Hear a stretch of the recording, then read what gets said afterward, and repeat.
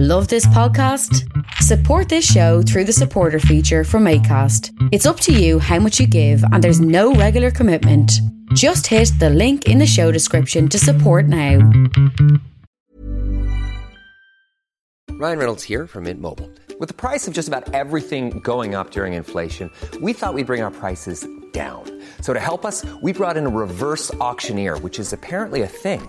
Mint Mobile Unlimited Premium Wireless. How to get 30, 30, bit to get 30, bit to get 20, 20, 20, bit to get 20, 20, bit to get 15, 15, 15, 15, just $15 a month? Sold! Give it a try at mintmobile.com/switch. $45 up front for 3 months plus taxes and fees. Promo rate for new customers for limited time. Unlimited more than 40 gigabytes per month. Slows full terms at mintmobile.com.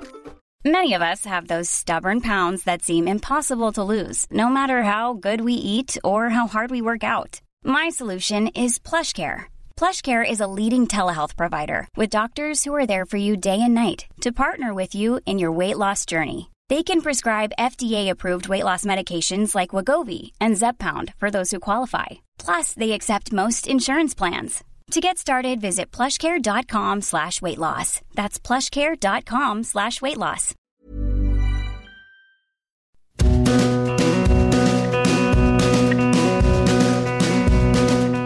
Spring is almost here, which means it's time for another Kazoo Fest.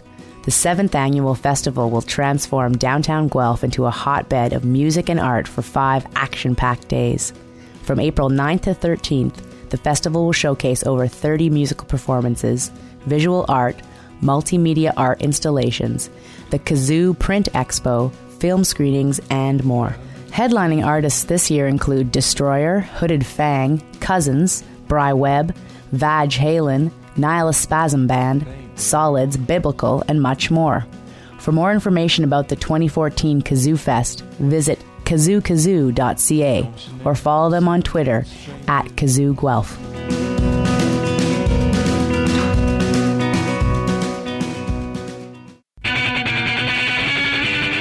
Creative Control with Vish Khanna. So last night I attended the tandem book launch for Carl Wilson's book, Let's Talk About Love, Why Other People Have Such Bad Taste, and Us Conductors by Shawn Michaels. If you've been following the program, you would know that both these gentlemen were just on the show. We had a good conversation about their work and the state of music journalism. And anyway, I went down to go check out the event, and it was beautiful. It was really well done. The readings were really lovely. The Q&A led by host Lisa Ladassour was excellent. She really kept the conversation focused.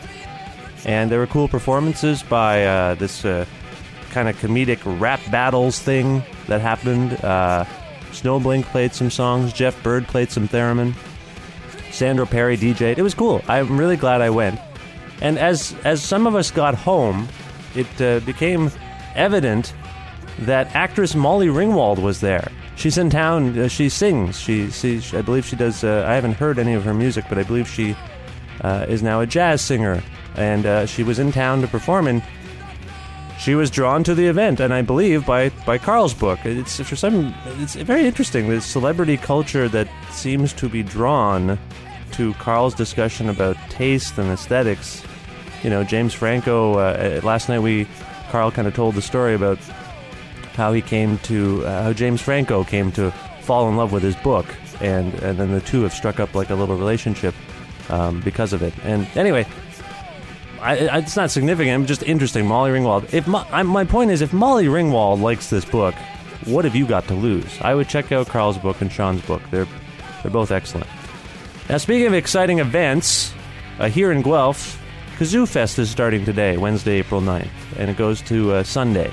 And we're very excited. It's a very interesting lineup, eclectic, experimental, edgy, really cool lineup. And among the people playing are my guests today, Dan Behar of Destroyer. And I'm so excited. Dan, as far as I know, Dan doesn't sit down for too many long-form, audio-oriented interviews. And here he did this, and it was very kind of him to do it. He doesn't have a new record out, so we weren't really focused on particular projects. We just talked about his life and his work. He does reveal in the interview that today, as a matter of fact, he's entering the studio to make a brand new Destroyer record. And he talks a little bit about his contributions to an upcoming New Pornographers record. And so there's some exciting stuff. You're going to hear an older song from Destroyer on the show. And if you're near Guelph and you can make it to see Destroyer on April 11th, I recommend you do so. He seems very excited to come to this town. So, yeah, here it is. Myself and Dan Behar, a.k.a. Destroyer. Here you go.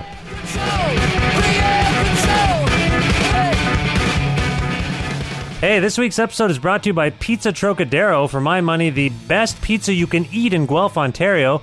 A proud independent family business run by a punk rocker, Trocadero only uses a rich array of fresh ingredients cut by hand and homemade dough made daily, all baked to perfection inside of a stone oven. Its gourmet panzerotti, calzones, wings, salads, garlic bread, breadsticks, and oh man, the pizza. Personally, I like the gourmet Domateo with goat cheese, artichoke, roasted red pepper, mushrooms. I sub out the turkey breast for eggplant, but that's just me. Wash the whole thing down with a brio. Man, I am getting hungry just talking about this. Call Pizza Trocadero at 519-829-2444. Visit them at 7 Municipal Street in Guelph and online at trocaderoguelph.ca. TROKADEROGUELPH.ca. That's Pizza Trocadero, a place of the good trade.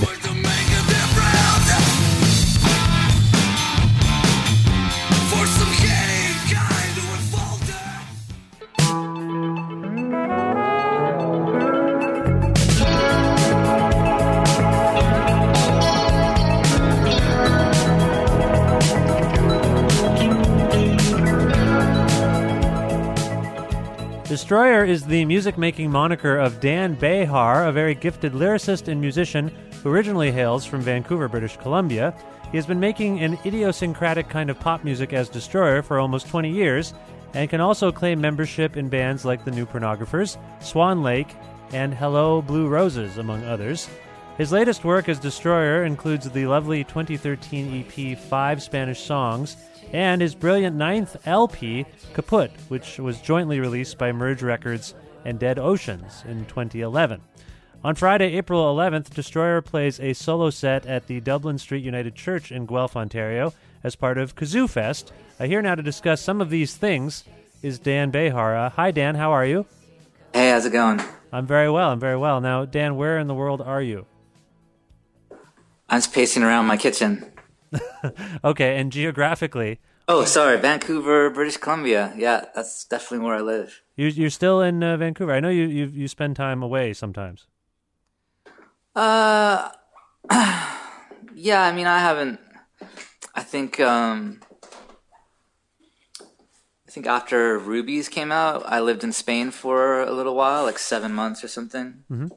And maybe in the early 2000s, I tried to bust out of Vancouver for a year, but that's about it. Okay, you consider Vancouver home? Is that where you were raised? I was born here. Yeah. Yeah, nice. All right, it's kind of rare for that to happen. In some cases, you know, so many artists want to get out of where they're from. Don't get me started. You've obviously had that urge to be away. I've had that impulse, but you know, at some point you just you age, you tire of thinking about it, and you realize you don't leave the house enough to really get too invested in what your outside world's like. Right. No, I hear that. Now, the last time you and I met was in Sackville, New Brunswick for Sappy Fest. Right. Yeah, and as I recall, you were telling me that was your first time in the Maritimes. Was that right? It was, I think it was my second time. The first time I played in Halifax for some Exclaim party, and I think it was 2001, early 2001. Was it your first time in New Brunswick, perhaps? I remember some feeling... It was definitely my first time in New Brunswick, yeah. Okay. And do you recall what that experience was like for you? I never got a chance to catch up with you by the end of the weekend. It was really amazing. I mean, I fell in love with Sackville. I think I'd been on a kind of weird solo tour starting in Atlanta and going up the East Coast of the States. and I'd been spending a lot of time by myself. Some of the shows felt pretty strange. I think it was maybe 2009 was the first time I'd kind of done a bona fide solo tour. And I don't know, there's something about getting to Sappy Fest that felt very comfortable and familiar all of a sudden. I mean, part of it was there were some people there I knew, but also just the environment was so different from, playing some shitty dark nightclub in Boston or something like that. Yeah, I was curious about that just from our conversations while we were in Sackville and even what you've just said. As a performer who travels, do you have a particular affinity for playing smaller towns like Sackville or, in this case, Guelph? I mean, they're not major markets, and I can imagine that the monotony of playing major markets exists. So when you hit Sackville or Guelph, like this is obviously refreshing for you. Is that right? Oh yeah, definitely. I mean, I actually just also really like those towns.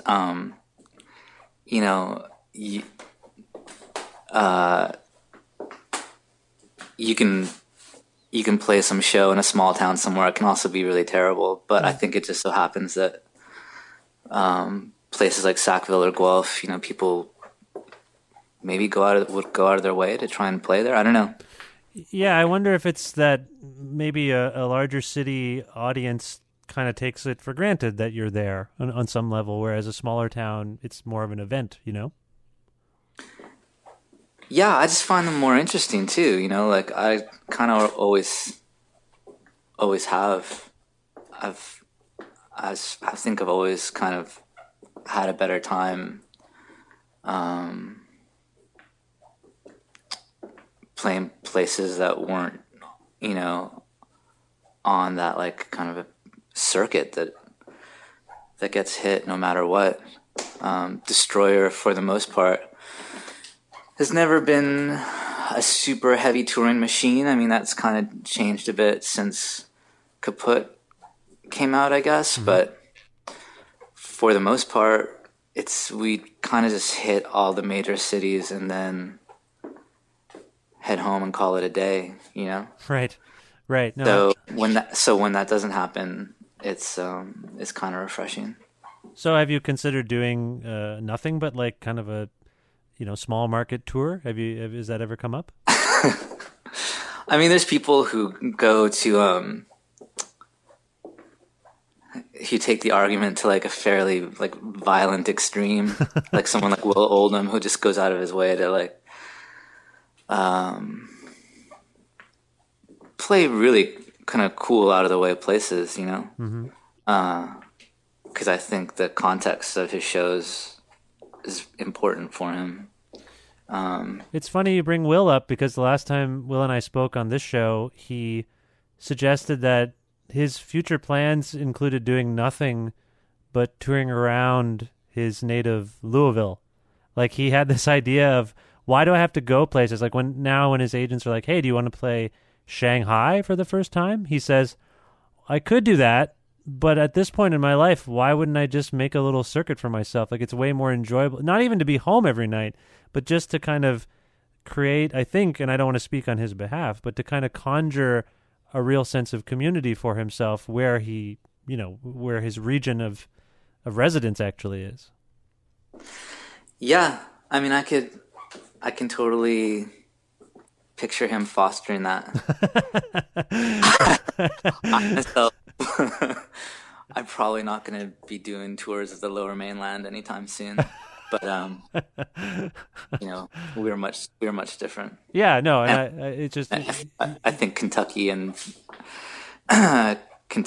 the West Coast are a little different too. Yeah, like he had this idea of doing a circuit throughout Kentucky and that area, and I just thought it was kind of interesting for someone who, presumably makes his living, because I assume that, if we get down to the sort of the non-romantic side of this discussion, you're on tour because you have to be. It's a way to make a living.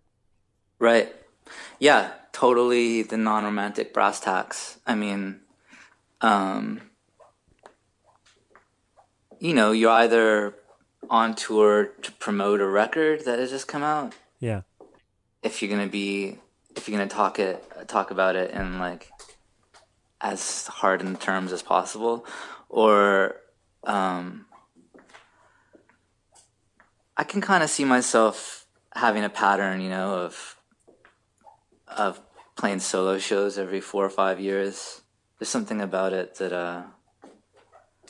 I'm kind of starting to get into. I think it has to do with just like playing a wider breadth of songs and maybe trying out 1 or 2 new songs that way. It kind of forces me to think about like how I'm singing in like a really kind of brutal, immediate way. The solo set I saw you play during Sappy Fest was incredible. I was really blown away by it. There's so much power in it, and I couldn't tell if you were kind of, and I don't mean this in any disparaging way, but you know, I think you were used to having a band behind you, and you were playing with such force on your own, and I wondered if you were kind of compensating for the fact that you were on your own. I think I do it really different now. Oh, okay. I'm trying to remember.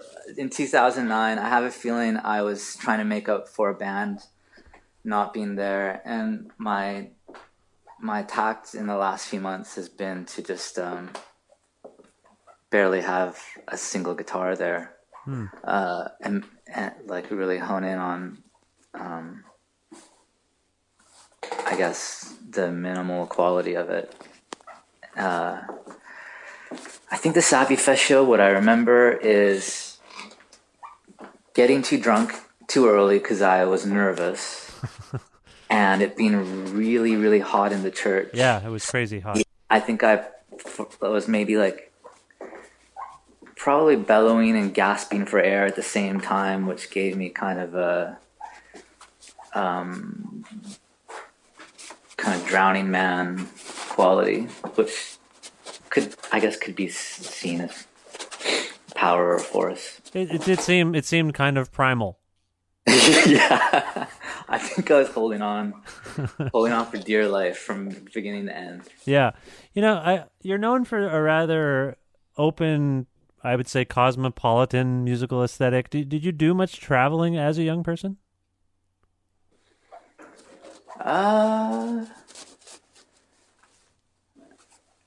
I mean, I don't really remember going on vacation to see, you know, like the crown capitals of Europe. But I guess we moved around a fair bit. But I don't think that gave me a particularly worldly view. I mean,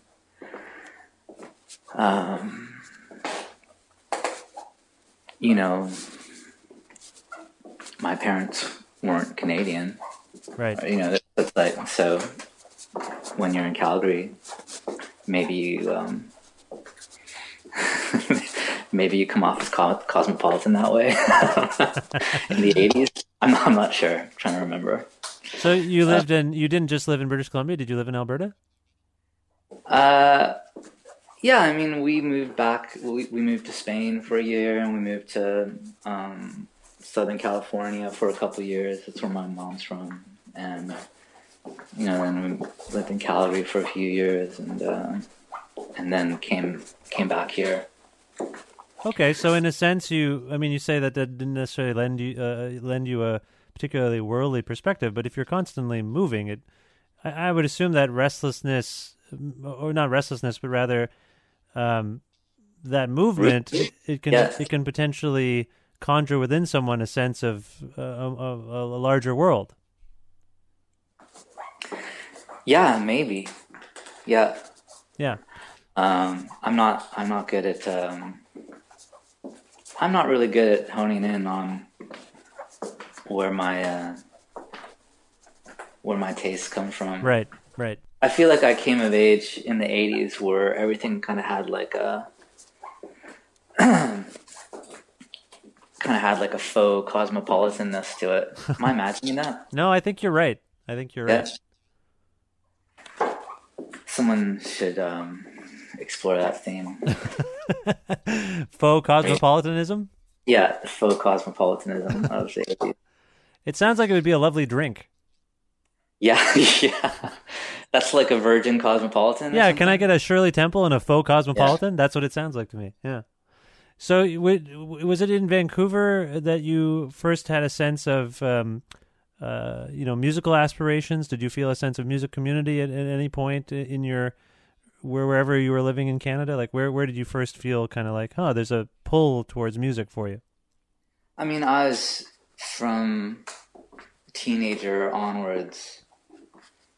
I was really into music. I never imagined really doing it. It seemed like some kind of fantasy world that you would clip out of a magazine. Mm-hmm. It didn't seem real. And I had no aspirations in that direction because showbiz just seemed like ridiculous and super gauche. I thought I don't know, I was kind of had it in my head that I'd do something academic, But then I guess in my early 20s, I dropped out of school and I started seeing, bona fide bands around town who are like more or less my age or maybe a bit older, but they're actually playing music in actual bands. And I actually liked it. And I think that's when I first kind of got inspired to try playing the electric guitar instead of idly strumming my mom's Spanish guitar. Oh, okay. You mentioned school there. What did you actually go into school for? I think I was probably like an English major or an English philosophy double major, but not in any serious way. I think. You think? I think. I think like after the first year, if I was being truly honest with myself, I would have known that it wasn't going to work out or that something was wrong. Okay. But it took me another couple of years to actually get the guts to bail. Oh, and, okay. Yeah. And I get the impression it was potentially music drawing you out of school into something else. And you mentioned that there were some bona fide local bands. Can you think of some of them that really resonated with you at that time? Yeah. I mean, I will say it was probably more like a standard, lethargic, early 90s Bohemia that trashed my school scene. And that just happened to be a very comfortable lifestyle that went around with musicians. But I remember seeing Superconductor when I was 20 years old and getting really into it.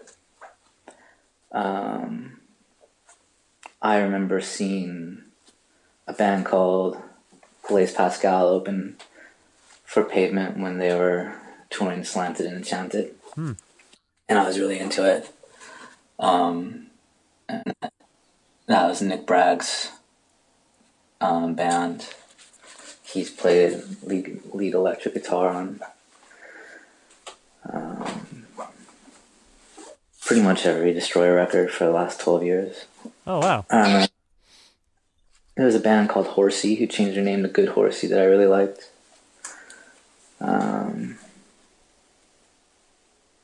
I kind of thought Mecca Normal were pretty impressive in their way.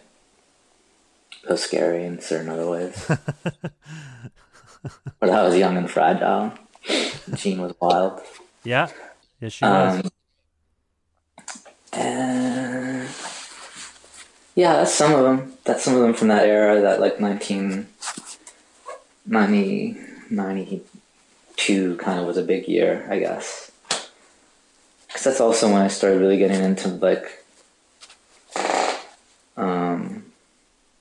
American indie rock, So it just seemed like a lifestyle just, or like a mentality, when you're 20, you just want some kind of scene to slip into. Kind of happened a little bit, I guess. Yeah. Not really. And I was still like, well, you mentioned kind of hanging out on the periphery of things for a couple of years after that. You mentioned, I can appreciate that, and I can appreciate the fact that you went to see these bands, but it's telling to me that you mentioned Superconductor, and that in a few of the examples you cited, you ended up working with the people that you first, like that you saw them as in their own right, and then you ended up working with them. Yes, yeah, that's definitely the way it went down. Like Zampano, which was Carl's other band, towards the tail end of Superconductor, was a band that I don't even know how I first heard their tape. It was a 4-song tape that I think was kicking around in 92 or 93, I can't remember. And it was just so good. Like, it seemed I hadn't been exposed to someone who wrote songs that seemed like they could have been kind of handed down, handed down from the ages, like in that kind of classic mold that I wasn't even really into at the time, but would later go exploring in a big way, I guess. Because 92 things were pretty noisy, pretty grungy still. So for someone's songs to kind of remind me of like the Dionne Warwick songs, that I remember on the radio from when I was a kid, or like my mom playing, that was kind of a strange shock. And not only just to have them be in that style, but I think to have them be as good, in my mind. Oh, that's interesting. And I can see how all of those experiences kind of inform even what you're doing today. Yeah, no, they totally do. Yeah. I'm sure, they'll come around to inform things even more than I know. Yeah, subconsciously. Yeah, Vancouver was really cool that way. I think there was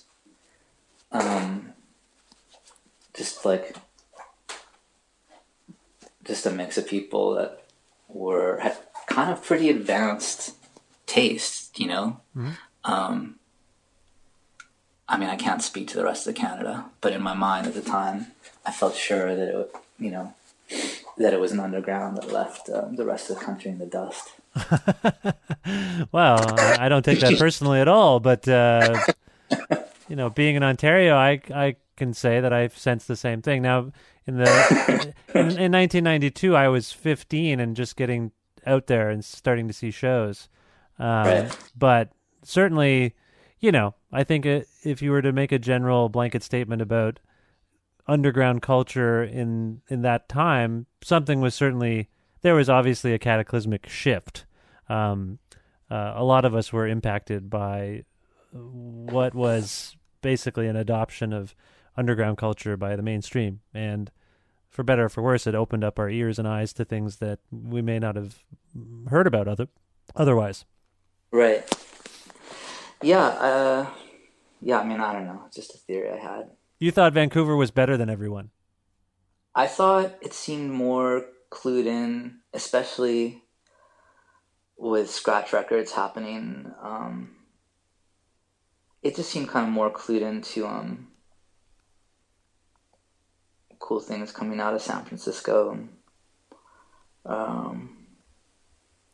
What does the location, like, I mean, we're also talking about a time where there was a high concentration, like a high focus on the Pacific Northwest, particularly in Washington State. But that must have had an impact, but just geographically, did that have an impact on what was going on in Vancouver?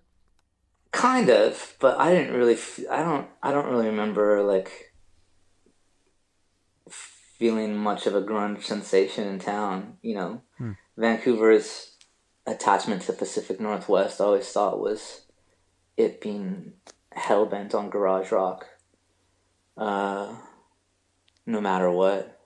I mean, there was kind of crappy, like, Canadian major label industry stuff happening here just like everywhere else. That kind of happened. I guess I suppose I don't even mean any kind of generic similarity. I'm more referring to the idea of there being import placed on challenging or underground music of any sort. Right, yeah. There seem like definite connections. I think. That's so foggy. We're talking about, what are we talking about, like 22 years ago. 22 years ago. We shouldn't even be having this conversation. Yeah, I know. I just, I'm kind of, it's just on my mind lately, I suppose, for some reason. If I had a manager, he'd be next to me or she'd be next to me right now, like doing that sign, the cutoff sign with your hands. Are you growing restless in our conversation at this point, Dan? No, I was just saying, like, please don't age yourself anymore by talking about starting up in the early 90s. Yeah, I can appreciate that. Sure. Well, as much as I sense organic progress in your creative trajectory, there does seem to be, I think, deliberation to surprise people from one release to the next. How conscious are you of avoiding categorization? Not at all. No. There's like stuff that I like, and I just want to hit it. I want to hit all the points. I think I'm probably not like a terribly gifted band leader, so the idea of trying to keep one intact as like a functional entity never seemed too realistic. And there's just tons of shit I want to do. That being said, there's lots of people whose names show up on lots of Destroyer records. I think there's way more threads than people kind of give it credit for. Mm-hmm. Yeah, but I'm not like I don't. Probably my great downfall is that, or not. It won't be a great downfall because that implies greatness. But my downfall could be like I don't really have an aesthetic. There's chords that I gravitate towards that anyone who's ever played in the band for more than a couple of years can crack jokes about. Uh-huh. And there's like certain vocal melodies I gravitate towards. But I'm kind of all over the place. Though, there's the stuff that I love. Ever catch yourself eating the same flavorless dinner 3 days in a row? Dreaming of something better? Well, HelloFresh is your guilt-free dream come true, baby. It's me, Keke Palmer. Let's wake up those taste buds with hot, juicy pecan-crusted chicken or garlic butter shrimp scampi. Hello Fresh. Stop dreaming of all the delicious possibilities and dig in at HelloFresh.com. Let's get this dinner party started. Hey, it's Ryan Reynolds, and I'm here with Keith, co-star of my upcoming film, If, only in theaters May 17th. Do you want to tell people the big news?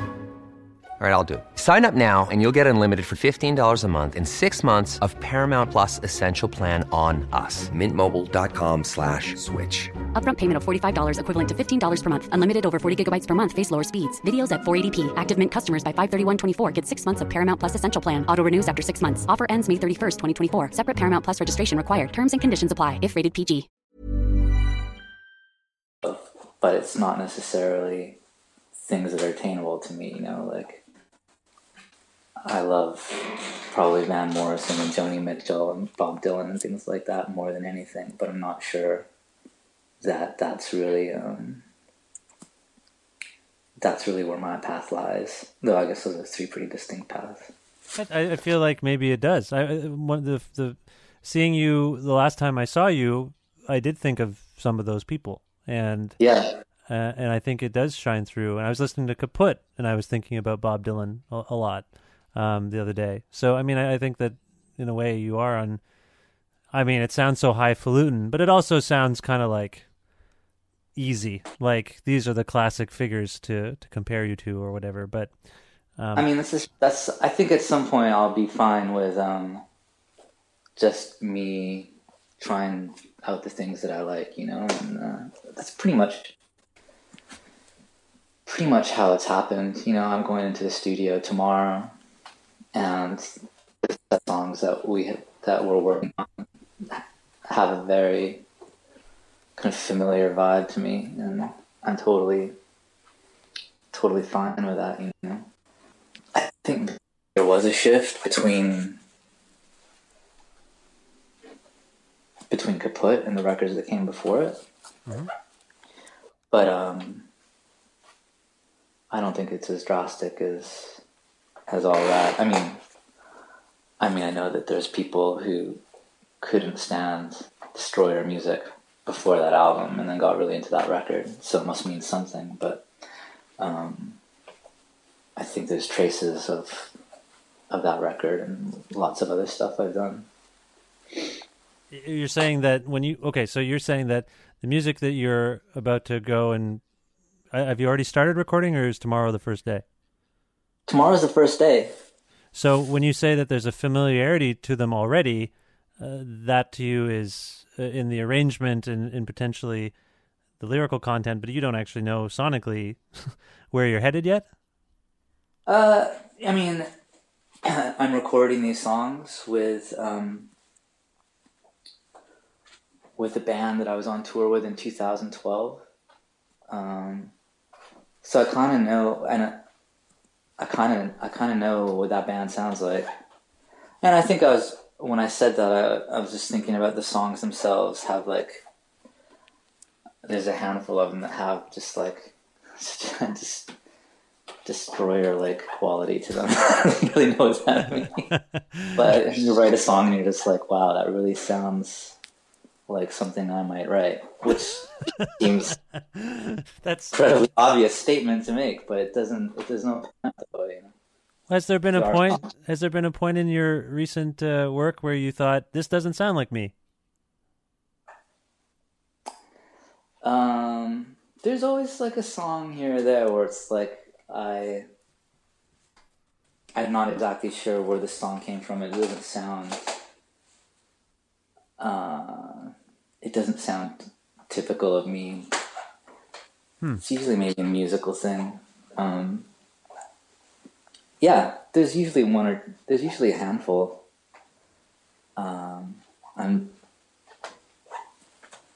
Though it's hard to say. Like, if I think about like the last album, which are the ones that sound really like Destroyer songs and which ones sound like something else. Right. I could be completely deluded about this, and they could all sound like 100% typical of my factory. I think that the fans, there's probably close to a consensus that Kaput was something different. Yeah, that's true. That's possible. I kind of raged against that theory for quite some time, but it could be just like this kind of strange nod. I don't know. Yeah. I wrote a couple New Pornographer songs actually that really don't sound like something in my mind don't sound like something I wrote.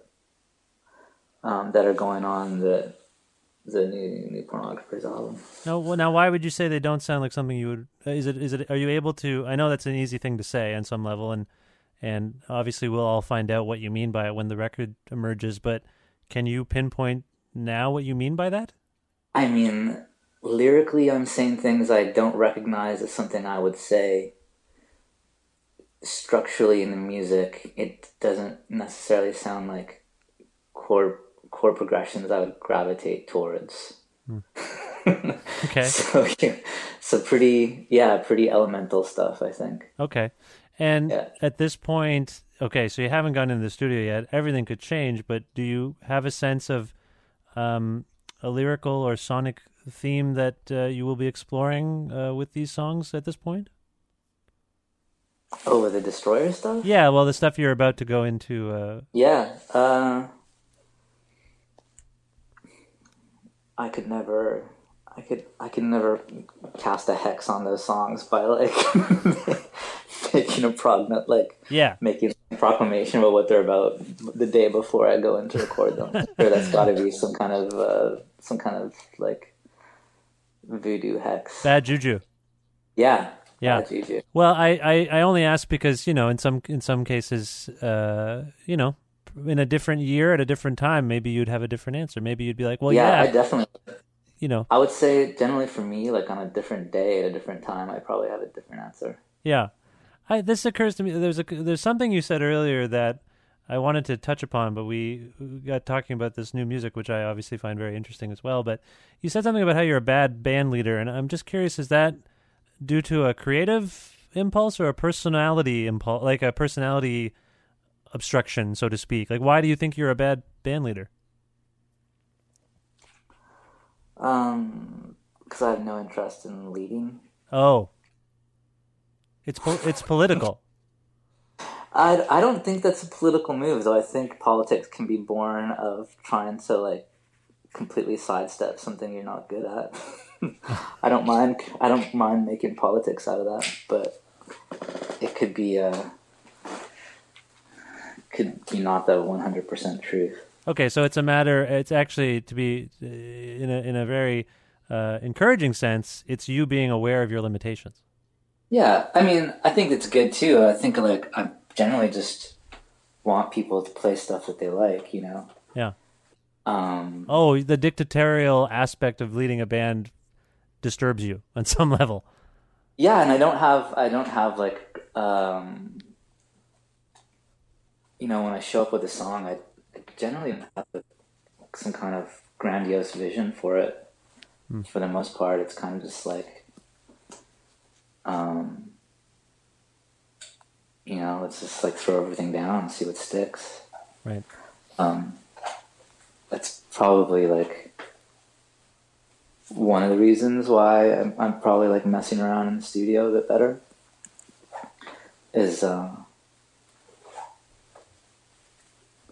think, you know, that's probably, if I have any flair for music, it might be where it lies. Is in you know, sitting in front of a computer or mixing board and just messing around with stuff, or you know, standing over someone's shoulders as I give them the vaguest of instructions and they mess with stuff.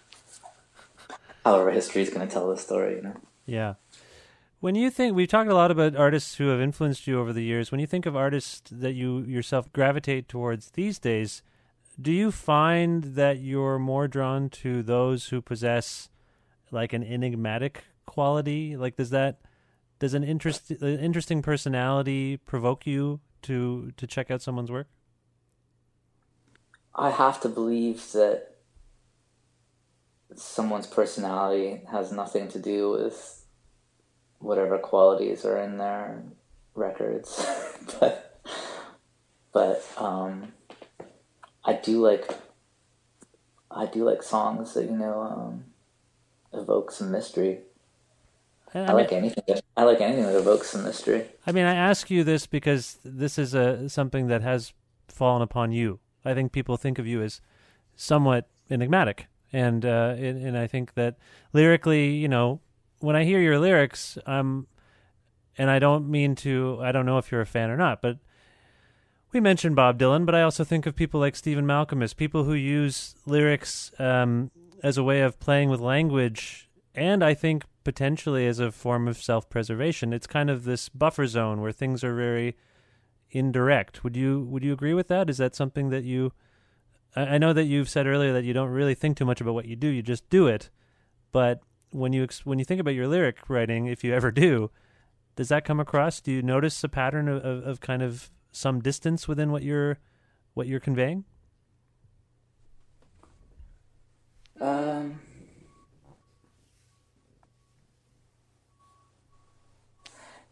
Yes, I guess so. I mean, I haven't like compared and contrasted my process to other people's, so I don't really know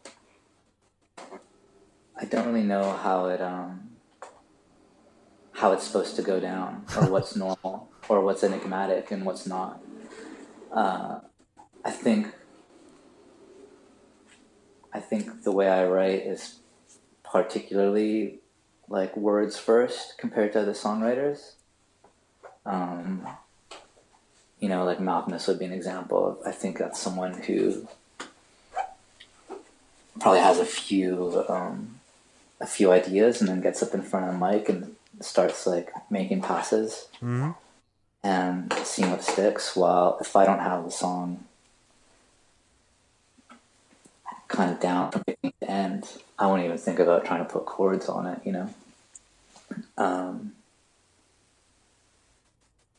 So you write a whole song, like you write words, let's just say, and so that we avoid confusion.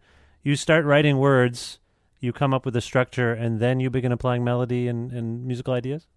I think so. I'm trying to remember. I should probably just like document the day in the life of a song and see what the norm is for me. I mean, like, for instance, Kaput was really different.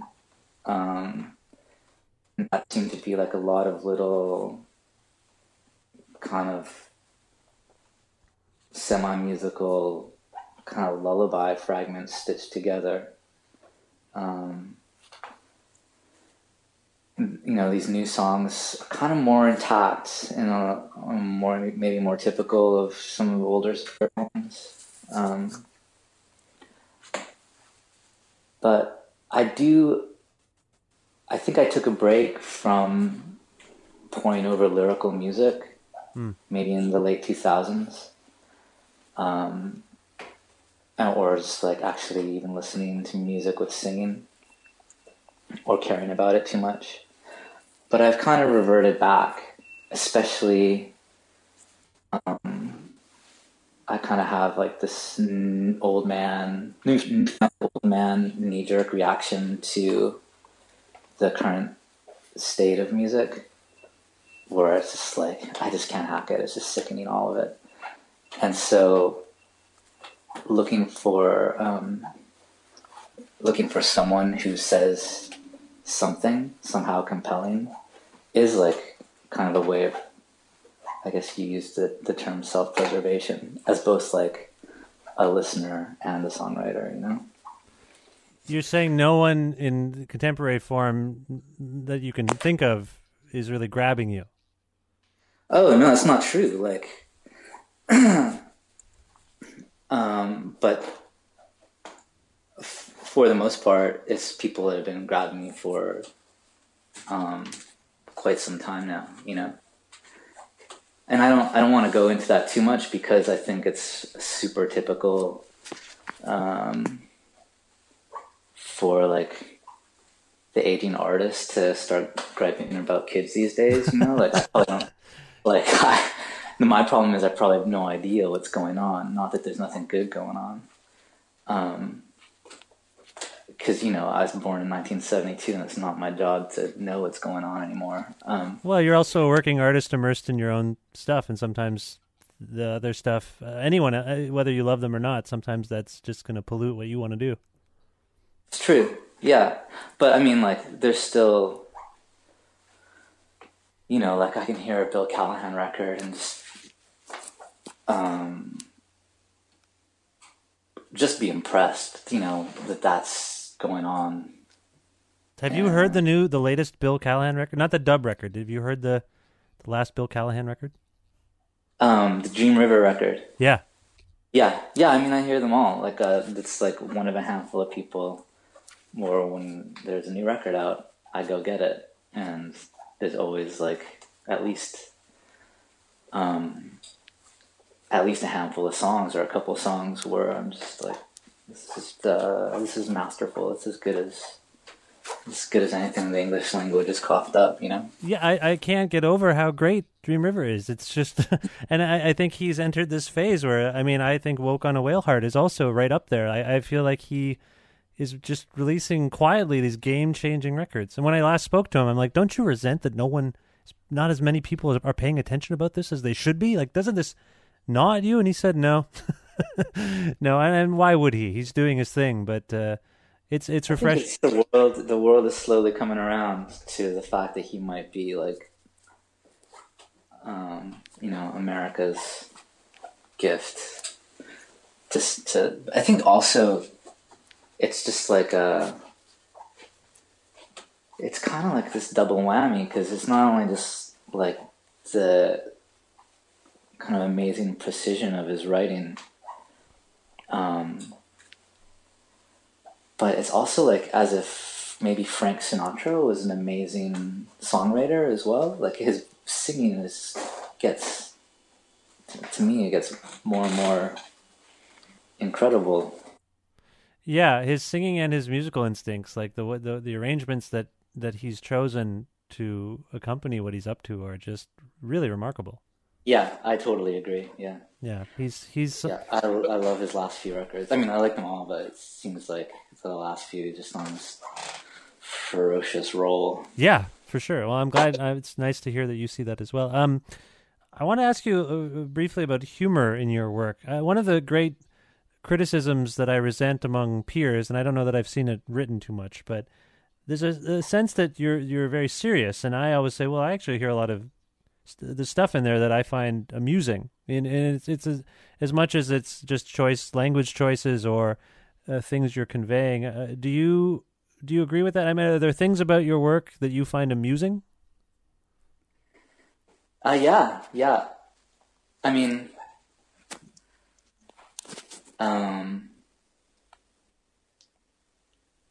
yeah, I kind of like can.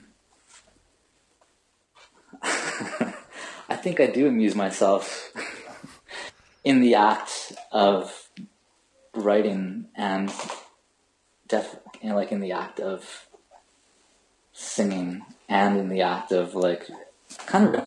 I mean, I have to stay into it, and I can't just hone in 100% on, like an aura of melancholia, because that's, I don't know, it's probably not really me, and probably not really anyone who knows me would say that's not really the story. Yeah. I get a kick out of all this stuff, like, I get off on writing, and I get off on like singing and voices. So to me, it's strange that doesn't come across. But I think there's like a long history of that stuff not coming across. Like. Not to compare myself to these people at all, because actually just because I'm not like them, but Nick Cave or Leonard Cohen are classic examples of people seen as dour depressives who seem to be constantly cracking wise in their music. Yeah. I mean, I always think it's telling that people view like Dylan's early period as like the stuff of protest songs, whereas I kind of sat back and thought about it, and all of his protest songs at the time, the ones that really resonate, are satires. Yeah, and that's probably true. Yeah, I haven't listened to that stuff in a long time, but I bet that's the case, and he probably couldn't even help himself, Well, like and it's not considered a protest song, but "Don't Think Twice, It's All Right" is nothing but rhetorical satire, like just over and over and over again. It's this ironic thing, and I think that.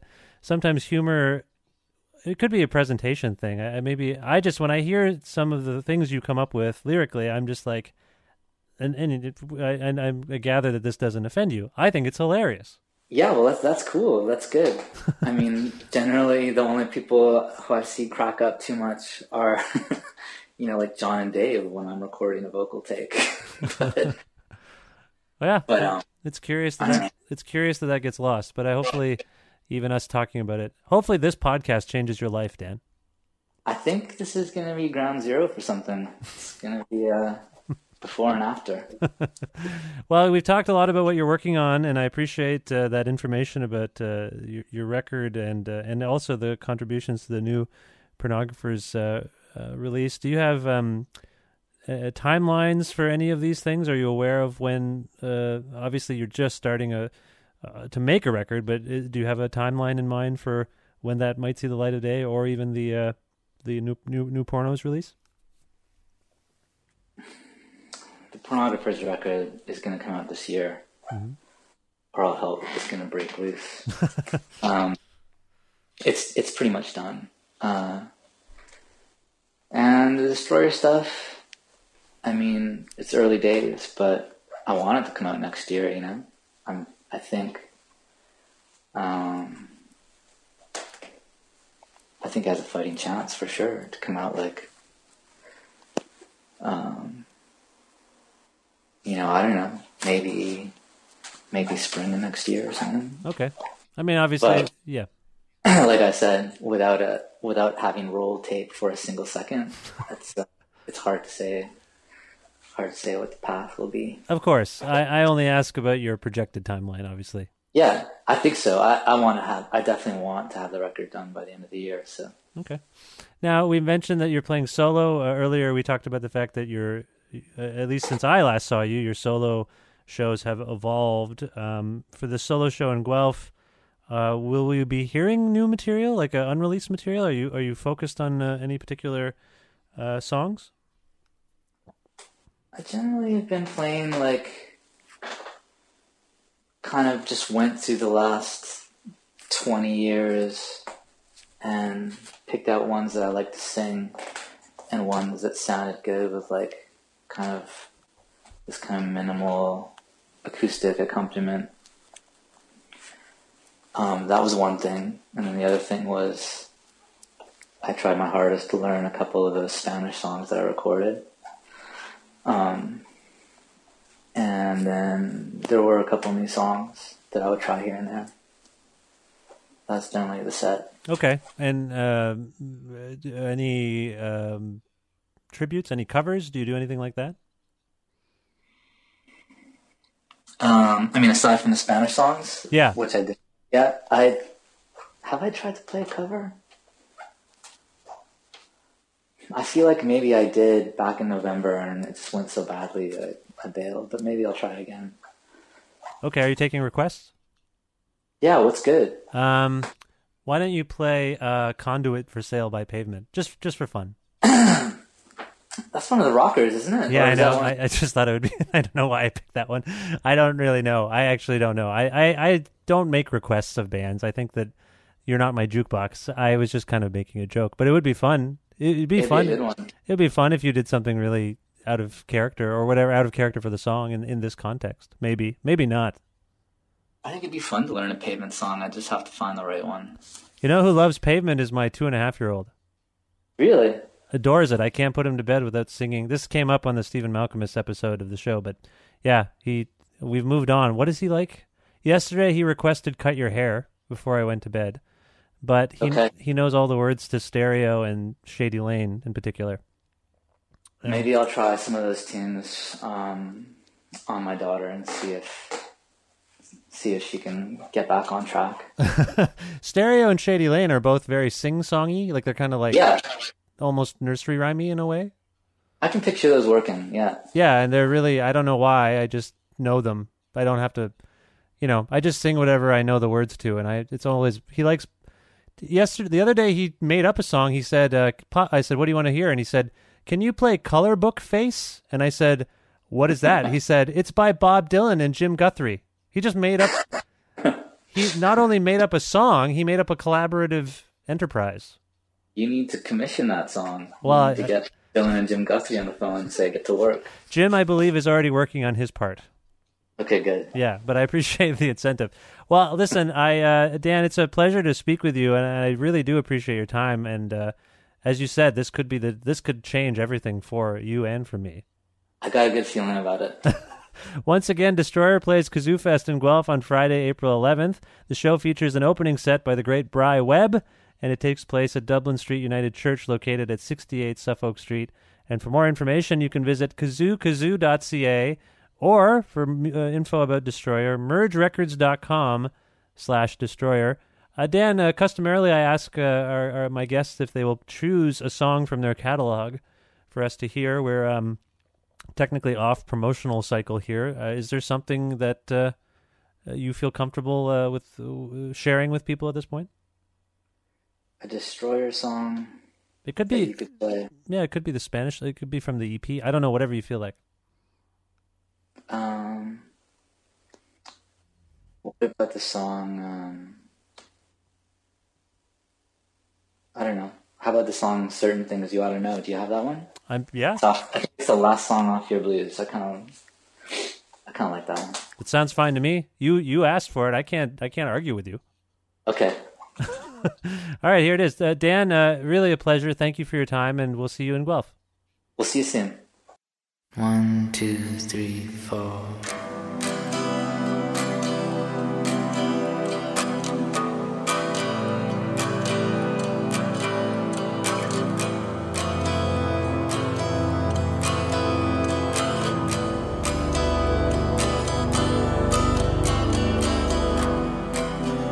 It was cutting, it was done with style. It was just a way to see you smile. Shadows in the snow. There's certain things you ought to know. There's certain things you ought to know.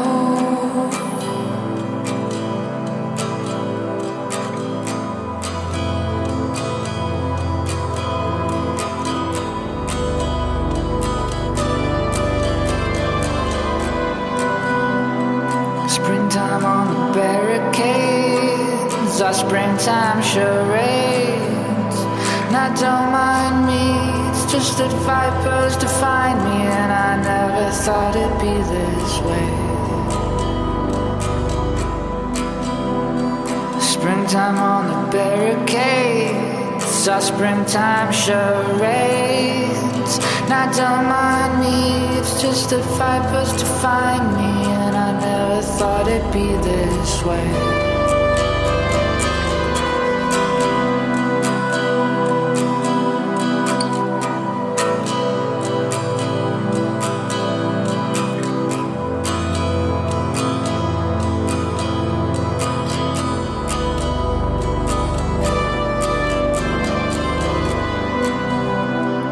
Bridges made of sand are the ones in your hand. Let go. There's certain things you ought to know. There's certain things you ought to know.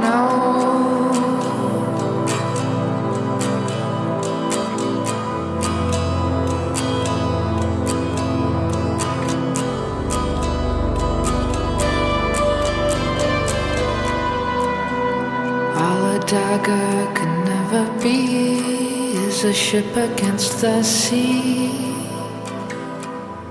turning to snow, turning to snow, turning to snow, turning to snow, turning to snow. Turning to snow.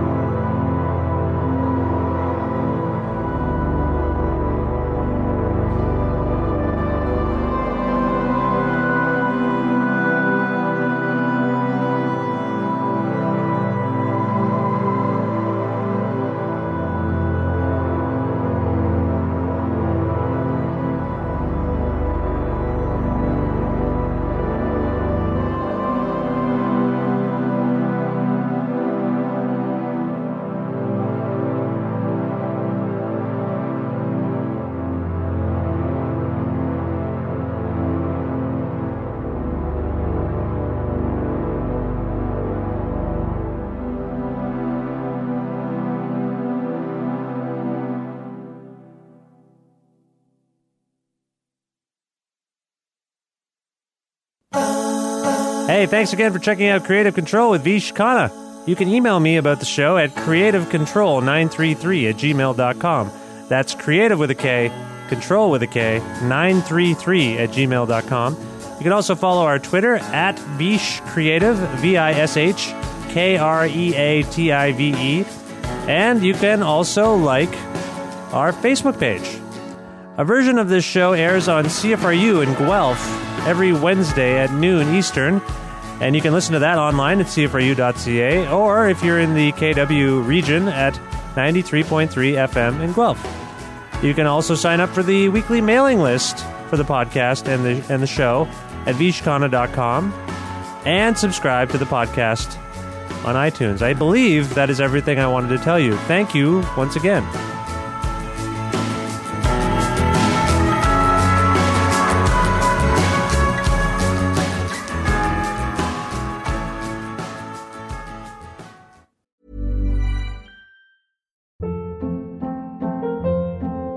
Hold up. What was that? Boring. No flavor. That was as bad as those leftovers you ate all week. Keke Palmer here, and it's time to say hello to something fresh and guilt-free. Hello Fresh. Jazz up dinner with pecan-crusted chicken or garlic butter shrimp scampi. Now that's music to my mouth. Hello Fresh. Let's get this dinner party started. Discover all the delicious possibilities at hellofresh.com.